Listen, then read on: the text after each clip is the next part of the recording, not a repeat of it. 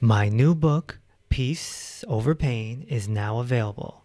You can buy it for $20 on Amazon, or you can download it for free inside my exclusive Facebook group. Simply go to peaceoverpain.com/join the group. And between the group and the book, you will learn how to eliminate chronic conditions. Welcome to Inner Peace with Dr. Reese, a program that can help you become liberated in the modern world. Now, here's your host, Dr. Kevin W. Reese. Do you know who the first health influencer was? Welcome to episode number 153. Today, I have the pleasure of sitting down with the 96-year-old Elaine LaLanne, who is the wife of the great Jack LaLanne. In this talk, we're going to discuss everything Jack invented, everything he did to create this health movement that we know now in the United States of America and arguably throughout the whole world. So sit down, relax, and take in this beautiful recording. Let's begin. Elaine LaLanne, welcome to the podcast. Thank you, Kevin. What was your first date like with Jack? It was kind of exciting because I found out about it. 30s, 40s, and 50s. They thought muscle men were they didn't have much upstairs and they would die, and I turned him down a lot. And one time I said, yes, we'll go out to dinner. I got off the air at 6:00 because our show was on from 4:30 to 6. And so he picked me up and because his show was on in the morning. Mm-hmm. He picked me up and I met his friends. One was a chiropractor, one was a mortician, had owned a mortuary, and their wives were with them. And so we went over and we were waiting, and so we went to the Huntington Hotel and to the bar there, and sat and talked, and I thought, my gosh, he's really smart, and we talked about life and about the mind.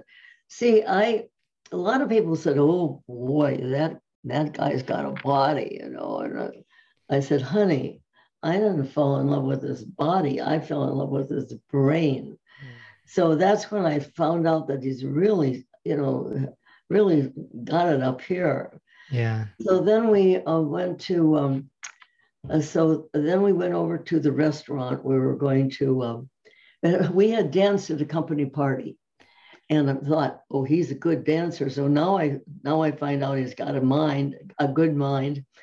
And then we went to this restaurant, and it was our table wasn't ready. So we went to the place next door, and the Jack was a singer. He had a beautiful voice, and one time he wanted to be an opera singer. But anyway, so the pianist recognized it when we went in there, and he says, hey, Jack, come over here and sing a song.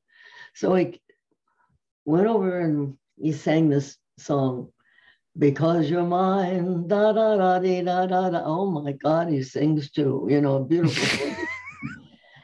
So he does everything.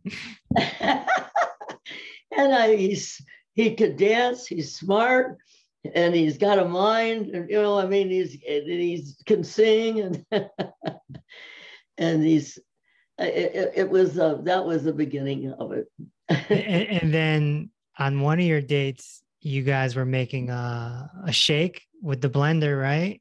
And yeah, you had carrot juice. Yeah, I had never tasted carrot juice in my life.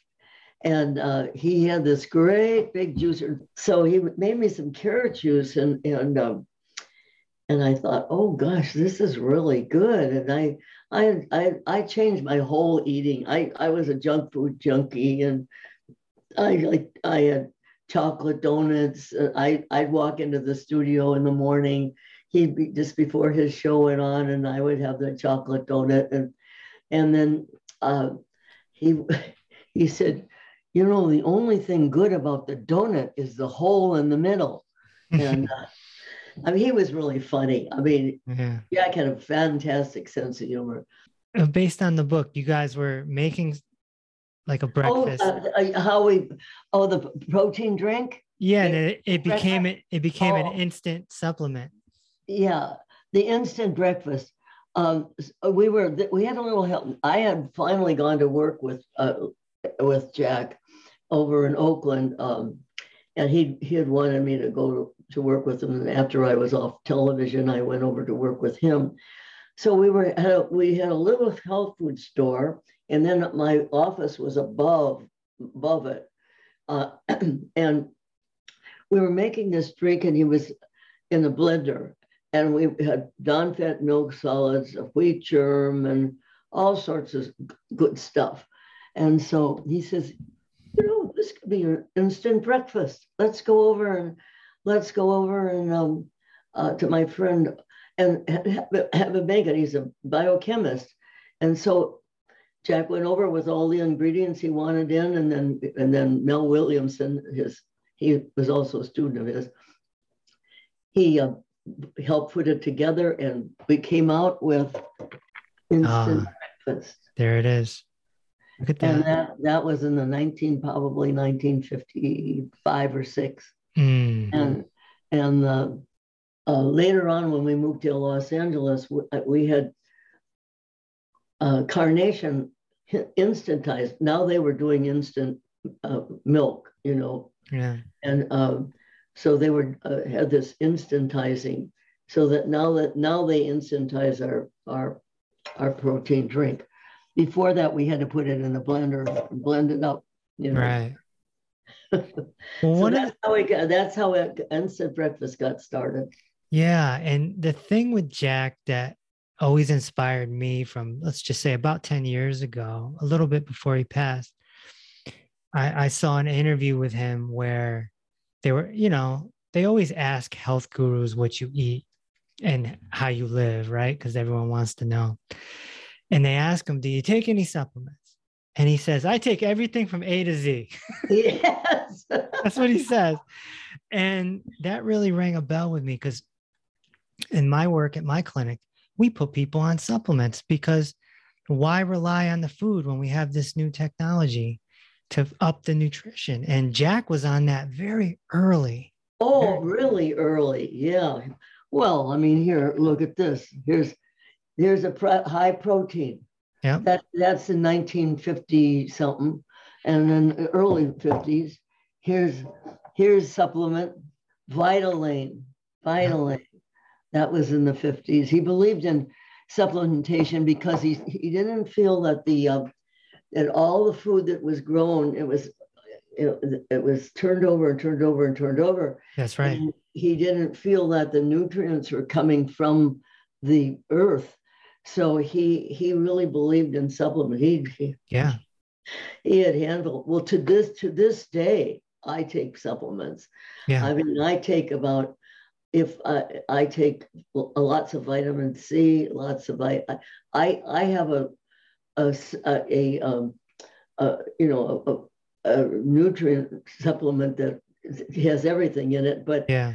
I also add D3 and zinc, and you name it. Well, Jack's lutein for my eyes. Yeah, Jack's belief has been proven to be true, because we know now through science that the fields are barren, they're depleted. Yeah. And we're not getting, it's worse now than it was back then, the 50s. Well, that's what he was saying that when I first met him in the 50s. And he's been saying this for, he's at his first studio in 1936. Yeah. He also predicted enzymes. And now we all use enzymes. he always talked about enzymes. That's going to be the coming thing. That's going to be the coming thing. Yeah, it is. It is. And now what would we do without enzymes for people that, had their gallbladder taken out and things like that? You need that supplementation to digest the Yeah. food. No, I supplement all the time. We don't have any our own product anymore, but we were one of the forerunners of it.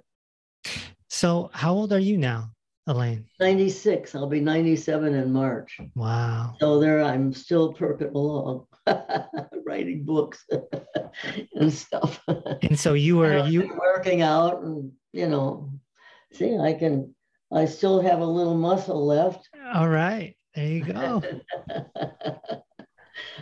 96 is a heck of a run. And of course, Jack made it to 96. But the thing that makes it different, the thing that always inspired me, because of course, I was introduced to Jack LaLanne in his older years. I didn't know Jack on TV in the 60s and 70s. I didn't know Big Jack. I knew old Jack.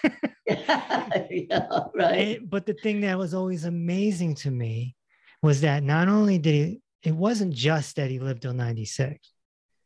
It was that he was so vital.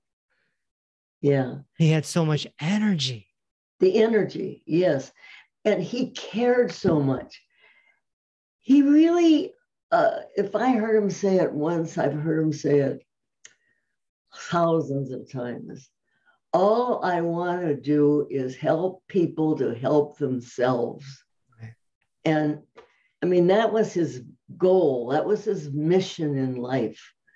When you read my book about it, I took all his writings that I'd saved from him. And you should see them. They're just some I've read, in his writing, and some I had already typed up because we were going to do a column, but the fellow was going to do the column with us died, but we never did. So I had all of that. I had all of those little columns which I put in the book too, which was Greg Justin's. He helped me put it all together.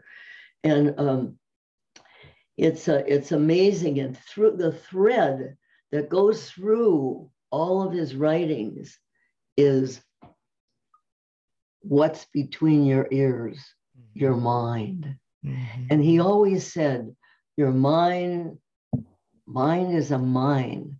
It's full of diamonds. And all you have to do is dig them up. And when you do that, you have inner peace, right? That's right. That's right.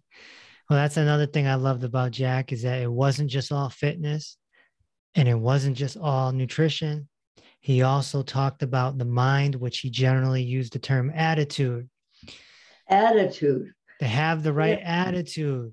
Yeah. That you can never say anything negative around Jack. If it's a halfway negative, he'll say, yeah, that's negative. That's negative. Yeah. He was positive about everything. Yeah. No matter what happened. I mean, the world could cave in and he could still say, he'd still be positive. Yeah. Yeah. That's great. That's great because now we know, again, through science, that you can actually create problems in the body through the mind if you're thinking negatively, and you can create pain. And yes. And your mind controls your body. Yes. Yes. He says, as I said before, everything starts here. He says, what wiggles your finger? What wiggles your finger? Your mind. Wiggle your toes and wiggle your fingers. You have to think about it, wiggling it. Now, Jack also trained as a chiropractor. Yes. How come he didn't refer to himself as Dr. LaLanne, or did chiropractors not have that title back then? He didn't mention he was a chiropractor until probably he let it out around the 80s or so, because he worked with the MDs, and the MDs were not they didn't believe in the chiropractic so much and now so when the chiropractors and the MDs started to work together, then he was able to mention it, but he had too many in his gym in Oakland. He had so many doctors working out, and he put them on programs, and he didn't want he didn't want to shake the tree. No, and they called him a crackpot and a nut and a charlatan for charging money to exercise, you know. So that's how it went. Yeah, and he became the first health influencer through the television. I like the way you put that, influencer, because there were a lot of people into health, you know. There's Paul Bragg that was inspirational for Jack. And way before even Paul Bragg, there were people out there doing calisthenics and things like that. And what was a Sandow and all those, but in the bodybuilding, Jack was, yes, he was a bodybuilder, but he also, you know, he wanted, when he trained his body, he wanted symmetrical. It should be symmetrical. And you just see on the cover of the book how he's trained his body, you know. Yeah. And that's what he strived for and he wanted everybody to strive for, you know, a healthy body.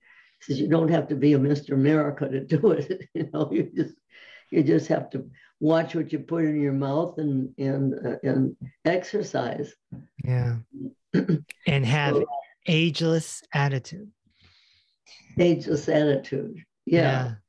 And you put that in the book where he talks about sort of his philosophy of, you don't say this is aging.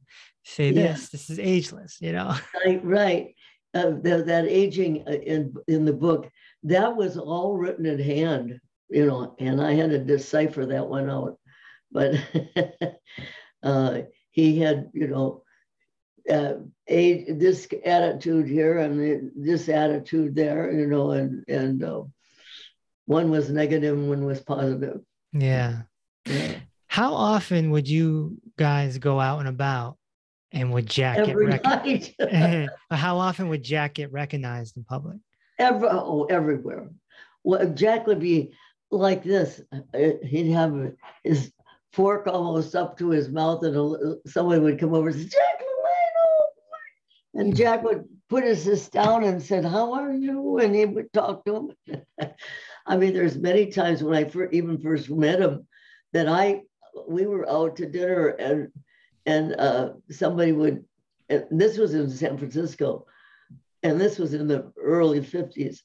And so somebody would come over to him and talk to him, and can you come over and meet my family? And so I would sit there all by myself for a while he went over and talked to them. I mean, this is the way he was. He was always willing and never complained. Yeah. And through the book, you'll see all these writings from people that they're not one of them ever heard him complain. And that's one of the things that they say about him. Yeah. You know? He was very positive. And, you know, like a lot of us that get into health, it starts with pain. And Jack knew pain because he was a sickly kid until he went to a lecture and saw Dr. Bragg, right? And when he was 15 years old, I believe. He also had a football injury in high school. And he had, the doctor that operated on him said he probably would never walk properly again. And so he proved, I mean, he was set out to prove him wrong because he devised that leg extension machine, and there's a hill in Berkeley, California. That's where he was living. It's like straight up, and he started at the bottom, and that was his goal, to get to the top after that leg injury. Wow. And he used to, there's stories that some of his friends told about him, how they would take the ferry over from Oakland to San Francisco and walk all the way up to the theaters. And he would be walking, on his cane, or not, I mean, on his crutch. And anyway, he's determined. I mean, he knew pain. I mean, he knew pain. Yeah.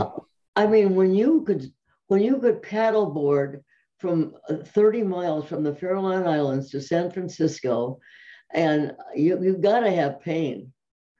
And when you and towing 70 people and 70 boats on his 70th birthday. Yeah. I mean, there's pain, but never once did I hear him. I know he was pain. I mean, I know a lot of 70-year-olds, and I don't know any of them that are going to do anything like that. No. And what's your reaction? Because you're about 10 years younger than he was. So you were probably 60 at the time? I'm 11 and a half years younger than he. Okay, so you were like 59 at the time. He's 70, and he's saying, I'm going to do this on my 70. What's your reaction? My reaction is, well, I mean, he'd already swam from, Alcatraz to the mainland when he was in his 41, and underneath the Golden Gate Bridge, underwater. And so, when he's at 60, when he said he was going to go to San Francisco and tow a 1,000-pound boat and handcuffed, and his ankles would be shackled, I said, you gotta be kidding. I said, you're not nuts. But undaunted, he went and he did it, and he trained for a long time. I used to, there's in the book, I have the picture of me pouring ice on him. So before he went to San Francisco to do this swim, he sat in a bathtub. I used to go down in Los Angeles, and on La Brea they had a ice house, and so you could go and buy as much ice as I could buy 50 pounds. So I would buy 50 pounds of ice, bring it back. He'd sit in the bathtub in his bathing suit, and I would pour the ice on him. And he'd sit there for an hour in that ice. Now that's got to be painful. I mean, talk about pain. So how much news coverage did they get back then? Oh, they got a lot of news all over the world on those swims, on those, the Alcatraz swim, because Alcatraz was very, famous. I think the Alcatraz was probably the more famous ones than Long Beach, but still in all, it was all over the world. And then he also, on his 65th birthday, he towed 65 boats with 6,500 pounds of Louisiana wood pulp in them in Lake Oshinoko in Japan. And so that was another one that wasn't easy, Yeah. But you get these, and a lot of people say, well, what did he do that for? Well, he did it because he wanted to call attention to his philosophy or working out. Look, I'm 60 years old, or I could do this. And if I can do this, you can do something. You know what I mean? So it was mostly to motivate people, not to show off. He didn't do it. He never did. Jack basically was a shy person. I mean, you wouldn't believe it, but he really was. And so he did this to, just for motivation and encouragement to people. If I can do it, look what you could do. He was also big in the visualization. He visualized the goal, right? Yes. I could hear him saying right now, I can visualize I can visualize coming out of the water, and and then and in my house, or we bought property, and there wasn't anything on the property, and so he visualized, I want the gym here, I want this here, I want that there, and he visualized it. He plants here, and it turned out just exactly. Now I'm not that great about that, but he was phenomenal about his visualization. He would see things the way they should be, or he thought, and that's the way it turned out. So how did Jack, he had this great life. He influenced a lot of people, including myself. But what was the end like? How did he meet his demise? Because he was so vital all the way up to the end, right? Well, when Jack would, if there's anything negative would happen, or when he'd just clam up. So he just clammed up, didn't say anything. And I knew he was ready to go. He had pneumonia, and one lung had collapsed, and so I said to him, and he always used to say to me, "I'm sticking around for you. I'm sticking around for you," and so I said to him, he used to sing to me, "If you were the only girl in the world," And so I sang to him, "If you were the only boy in the world," and so I said, "If you want to go, you could go," and he went. That's it. That's happened to a lot of people I know, though. When you let them go, like if your mom is ready to go, let her go. If you're, and that's what I tell my kids. I said, when I'm ready to go, I want to go. Don't keep me around, and don't keep saying, "Oh, you can," just let me go. Yeah, like that permission. They want permission, right?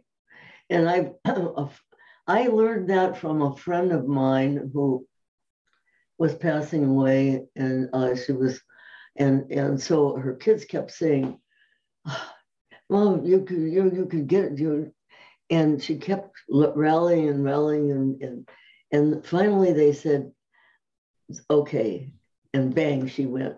I mean, so I learned that a long time ago. Jack used to joke around in interviews that he can't die or it'll ruin his reputation. Oh yeah, he'd always say, "I can't die; it'll ruin my image." So when he did get sick, was there any? I would imagine his goal was probably to make it to 100. 100 is like this big. Well, I don't think I never heard him say he wanted to make it to 100. I never heard him say anything about how long he wanted to live. Okay. I never, and same with me. I'm 96. I'll be 97, and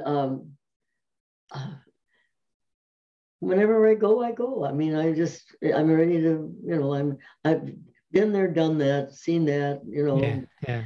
And so it's not something that I think about, And he never thought about dying. I mean, but he was always accepted what was, what was happening.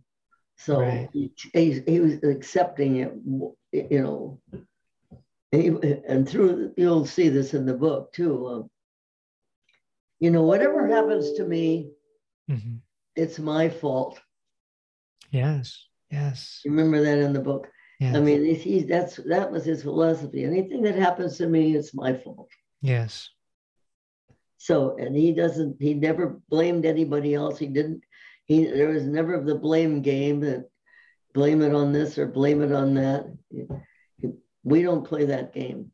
Right. I don't play that game. And Jack never played that game. Victim-oriented thinking. Whatever happens to me, I blame myself. Right. And I'm the same way. That doesn't necessarily mean you get down on yourself. It just means No. it's accepting of your situation. It's Well, I think this is part of your inner peace. I mean, yes. you have this inner peace program, Mhm. and I got to thinking about, that gives you inner peace. Mhm. If you accept what is, can't change it. I lost my daughter when she was 21 Mm, in an automobile accident. mm, Okay, now I can't bring her back. mm-mm. So now I can blame this and blame that, or I could do this, or I mean, I can, and have a little pity party for myself. Mhm. And, Right. and she would never want that. She would never want that. So I just took her philosophy and went on about my life and missed her and talked to her. And of course I had a few tears, but um, but you have to go on. You have your life. You have to go. You have to do. And she wouldn't want you to be No. she wouldn't want you to be a wreck Oh and no. ruin your life, Oh, right? sure. She would never want that, and I wouldn't want it. And I said, my kids, I said, I don't want one tear when I go. Yeah. Not one. Yeah, death comes up a lot on this And I said, I podcast. can't wait to find out what's over there. Yeah, that's if you treat it like a new adventure. Well, it's part of life. Yes. You come into this world and then you leave it. That's right. That's right. It's part of life. That's So right. there you go. And some people die young. Some people die at birth. Some people Right. die at 5 years old, 50 years old. They I keep used to talk to people who had lost children. One year I got a call from a lady who was a president of a bank, and she had lost her little boy in a swimming pool, and he was very young. And then my friend, the Petersons, had lost their two boys in an airplane crash. They were on another plane, and it was a private plane, and they were on another plane other than their parents with their friends, and went down on an airplane. And we used to talk to people who had lost children, and it helps them to talk to other people who have had the same experiences. Yeah, it comes up a lot on this podcast, and even one episode I brought on a hospice nurse, Yeah. and I went as deep as I could as an interviewer to all the deaths that she had to encounter through her career, and all the stories, and I just get as close to it as you can Yeah. because it's gonna happen. It's going to happen. Right. So it's just to me, it's part of life, and so I just don't think I don't know what happens afterwards. I mean, I just have feeling that our spirit goes on, and lives on in the people I've known, and who knows what happens. I don't know. It could be like a radio wave. You might turn out to be a radio wave, Right. or like something like that. I mean, Yeah. it's kind of fun to think about what might be. Or steam coming off of a lake or something like, Yeah. Whatever. Whatever makes you happy. Well, I think people just don't want to let go of what they have. And so it comes back to being 2 years old again and give me back my toy, right? It's like you don't want to let go of what you have, especially if you're young. Right. It's probably easier for someone like you who's lived such a full life. It's easy for me. It's easy for me. Yeah. But my daughter was only 21. Right. Did she go fast, or was she in the hospital for a while? Well, she was. I don't know, because we were in Europe, and it was back east, and she was in summer stock, and and they were driving into town, and the car rolled over, and then she was laughing and talking. That's what they tell me, laughing, and nobody else in the car was hurt. And evidently she was bleeding internally, so she just bled to death inside, I guess. But she was laughing and talking in the hospital, they tell me. And then all of a sudden she went. I know it. So that's, that happens. Yeah. But, you can't change things. No. Right. It's just part of it's part of the deal, Right. It's like you go to a rock concert, you're gonna hear noise, Right. You play football, you're gonna get hit. So it's just part of the deal. So, but when you have this attitude that Jack taught, this ageless attitude, you can live such a better life. Right. Well, people think maybe this book might be the same old stuff they've read. It's not the same old stuff in my book. It's even my cousin said, I found stuff in there and that about you that I mean, very close to her. I didn't know this about you and Jack. I didn't know this. I didn't know that. And of course the way when I was writing this book, and I wanted to make it flow. Like when you put all this stuff together, it has to flow. And so I wanted it to flow from here to here to here to here. And I think I finally, it took us 3.5 years, but I think I was inspired. It was my own book. No, it's a good book, Pride and Discipline. And it's almost like a scrapbook with stories in it, Yeah, I mean, there's a little. Well, I was working with Greg's and just assistant too, and they'd say, "Well, that's interesting, but could you say just a little bit more?" So I would make sure that I would make it them understand what I'm talking about. How it would flow into the next writing, and the writings are short. They're not. Yeah. They're not long, boring. I mean, I don't like long, boring stuff. So I think it's, and Jack is very simple. Everything he did was keep it simple. He said, keep it simple, keep it simple. He liked things as simply said. Yes. And concise. He concised everything. Yeah. Life is great when you're in shape. Stuff like that. So it is a lot of his sayings, is Lelainisms. Yeah. So like anything in life is possible if you make it happen, or you can make it happen. You know? Yeah. Or fitness is king, nutrition is queen. Put them together, you have a kingdom. Yeah, got a kingdom, right? Yeah, stuff like that, and of course the humor. There's a chapter on humor there, and Keith Morrison from Dateline, used to come up and interview him about every 5 years, and he tells a lot of little stories about Jack in there. There's some big names in there. Arnold Schwarzenegger's in the book. Lou Ferrigno is in the book. Yeah, Lou Ferrigno does a foreword. Tony Danza. Gary Player, Mark Wahlberg, yeah, Denise Austin, Denise Austin, yeah. So they've all had something to say. Forbes Riley, I mean, he was America's health influencer. I mean, everyone knew him for so long. I mean, yes.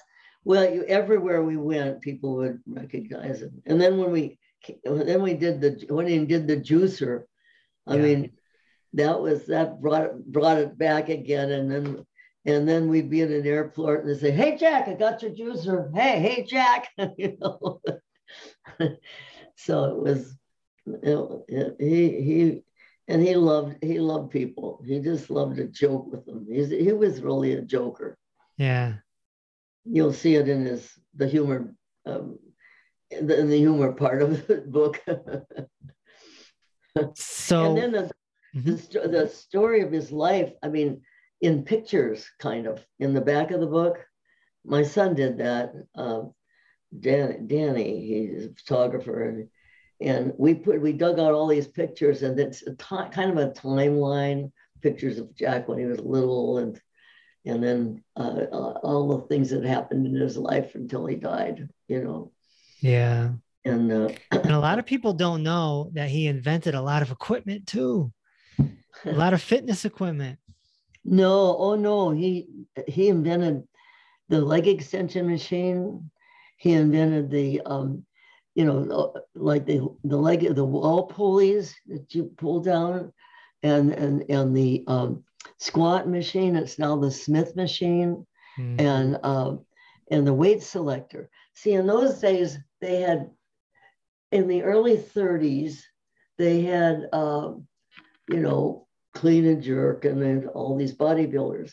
And so Jack, when he came up with an idea of having something modern, he had glass block showers in the 30s. They were very popular.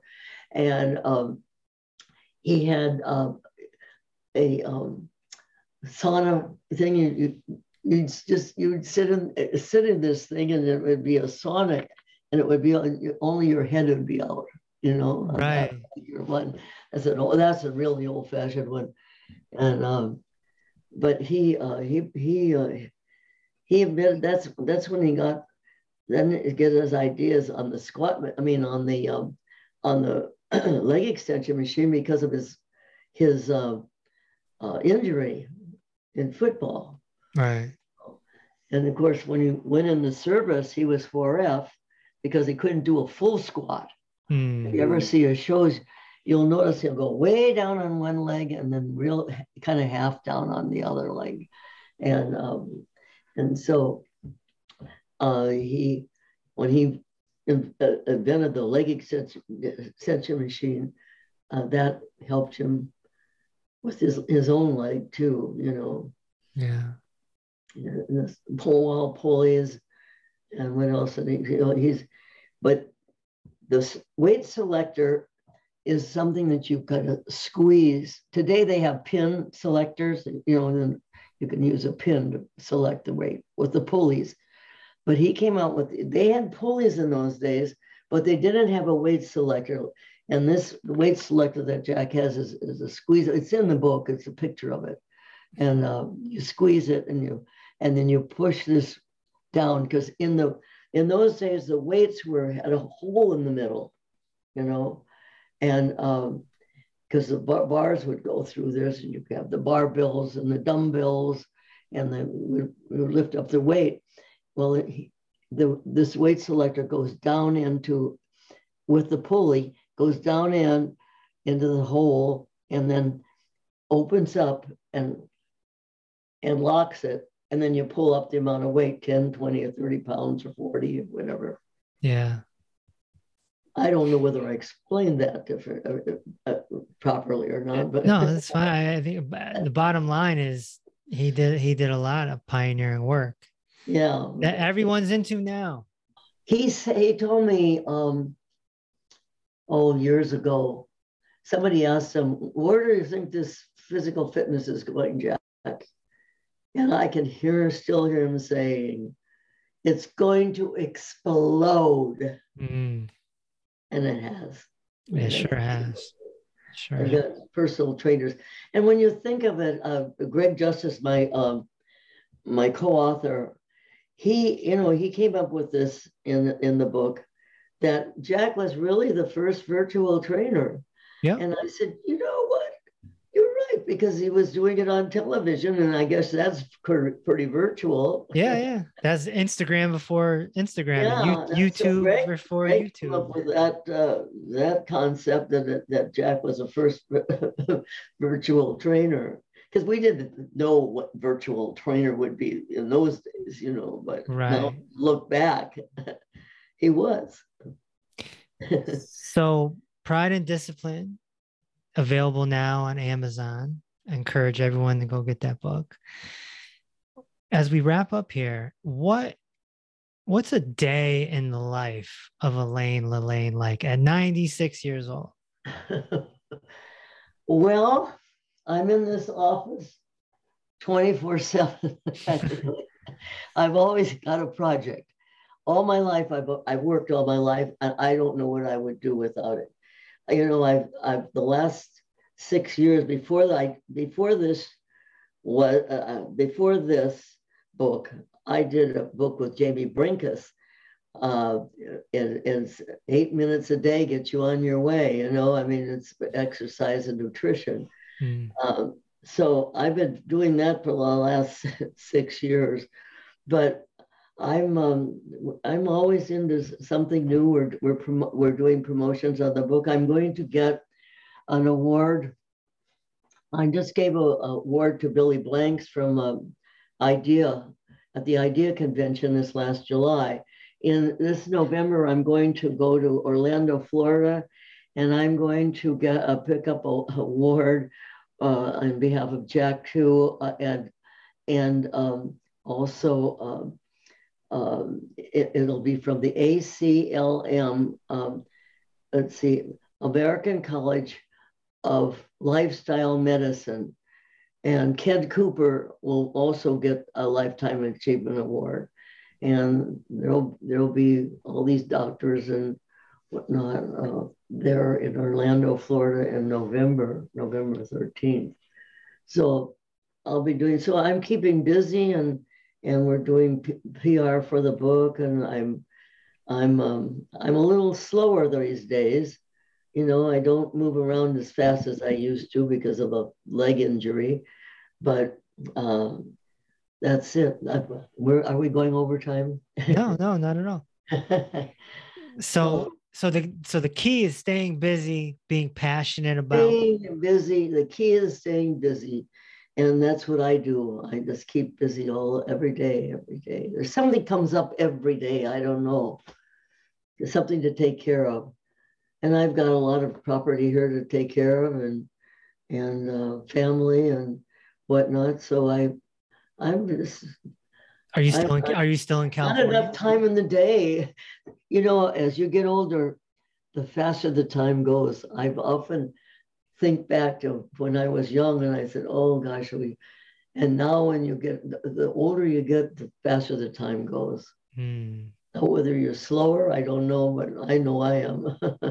Are you still in California? What's that? Are you still in California? Yes. Okay. Still in California. So you got that good weather, that sun shining down. Yeah, we have. Where are you located? Hartford, Connecticut. Oh, well, you're on the opposite side. Opposite, yeah, right. Yeah, it's cold here. It's cold right now. Yeah. Well, I grew up in Minneapolis, Minnesota. Oh. And I came to California after my boyfriend died in Iwo Jima, and I was here on a vacation, and I stayed. So I've been a California girl since 1945. Wow. Yeah, but I know what winters are like.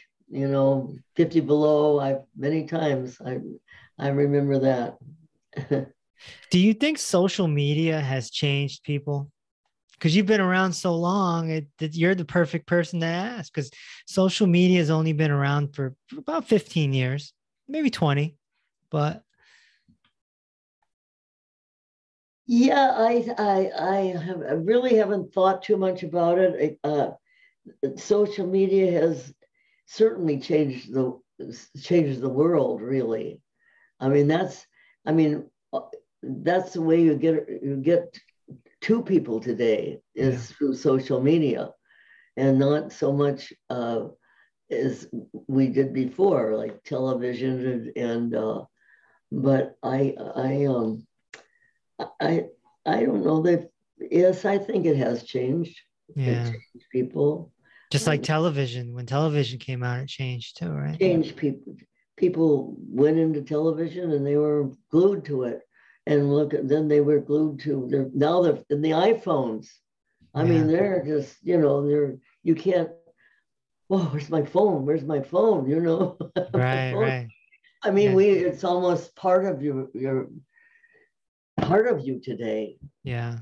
Whereas before, you just call up and the things I think technology has, yes, it's made things faster, but it's made things slower.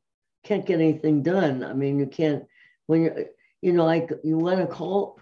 I could get something done on this phone in about 2 minutes. I have to go. A lot of times people don't want to be bothered with the phone, so I'm in there just typing away the the message, and then I said, "Oh gosh, wait a minute, I've spelled this wrong. Wait a minute, I have to go back, and I have to check it. And by the time you check it, you've spent all this time making it perfect to send out an email. So where you call up, get the answer, and then you're done, and you're on to the next thing. Yeah. That's what that part bothers me because I was able to get things all done on the phone. Right. And there are a lot of times if I'm dealing with somebody, I said, I'm sorry to bother you, but I said, I can't write all this down. I mean, it's just, it's just too much for me to write. So I said, I'm calling you up and ask you this one question. All I need is an answer. And, so I don't know whether you encounter that, but People are used to texting. I know they are. And then, when people used to, when texting, people used to say, "Oh, how old are you? You're 85 or 86. Do you know how to, you mean you text? You mean you know how to text?" I said, yes, I had to learn to text. What was life like when you were 20? Oh, well, when I was 20 years old, I was living in Los Angeles. I was going, let's see, I was going to NBC UCLA Radio Institute. I wanted to be in radio. And so that's what I was doing. Life was very simple. They didn't have the freeways were just being built. So there's one freeway that was being built. We've heard about this freeway being built. Oh, wow. Freeways everywhere now. And the valley, out in the valley of California, if anybody's been out here, it was, a lot of farmland. So it's all grown up. Were there televisions back then? No, when I was 20, we were starting to hear about television. I mean, coming in, but not. No, it wasn't in. I wasn't in yet. And then that's when we heard about television when I was 20, and then I took a little class in not acting so much, but being yourself and being, because if television comes in, you want to be this way or that way. And right. So, and then television, I was on the first in San Francisco. Let's see, how old was I? 21, I believe, the end of 21. That's when television first came into San Francisco.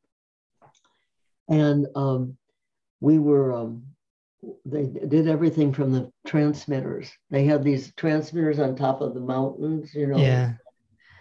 And that's when I got my first television job, and I opened a loaf of bread and took it out and went, good. That was a commercial, and I would drive up to the transmitter every night to do that one commercial. Television came on at 6 o'clock at night. Mm. And then that's when I got on television with Les Malloy. We started at 4:30 in the afternoon. That's when television started. Then television started at 4:30 in the afternoon. We had a 4:30 to 6 show with 12-piece orchestra, which belonged to ABC Radio. And so, but we transferred it up. We did everything from the transmitter at first. And we were in the old Sutro Mansion, and in the ballroom, they had the ballroom, and then and that's where we that's where we did the show from, this ballroom. And then we moved down to the NBC building in San Francisco, and then took over studio there and offices there. And here ABC rented from NBC. And here I thought I was old school because I remember VHS tapes. You what? I said I thought I was old school remembering VHS tapes, but you go. Oh yeah, yeah. You go long before that. Yeah, right. It was quite interesting. Yeah, and everything was live. We did our live show live, and I'll have to tell you a little story. We went. We had a car that we were showing, and then in the studio. This was now we're downtown, and you can drive but you can't drive into the studio. But to get the car in the studio, they had to take a door off of the car to get it into the studio so we could sell the car. And so the fellow I worked with, I was a Girl Friday in those days. They call him co-host, but he was talking about the car, and we were standing there with the car, and he opens the door and the door falls off because, they forgot to put the door back on. So it was things like that happened in the live shows, That's amazing. Everything was live. You had to watch your P's and Q's in those days. Yeah. And I could not say bust, or he could not say, and he'd have to say chest. Right. You couldn't say, there were certain things you could not say on television. And now it's like, whatever. No, when I think back. Yeah, right. And the dress codes were different, right? Like now women could walk out half naked. I never went downtown San Francisco without dressing in maybe a hat, oftentimes gloves, and we always dressed, and Jack dressed to the teeth, always. I mean, we had this little outfit he wore, on the show, but if he went out to dinner or anything, everything was tie, and color was perfect. Everybody dressed in those days, in the 50s, 40s, 50s. Yeah. Right. But the dress code has changed a lot. A lot. Yeah. All right, Elaine, this has been a great talk. I appreciate your time today. Thanks for listening to Inner Peace with Dr. Reese. If this episode opened your heart, feel free to share on social media and tell your loved ones. Also, be sure to subscribe so you never miss an episode.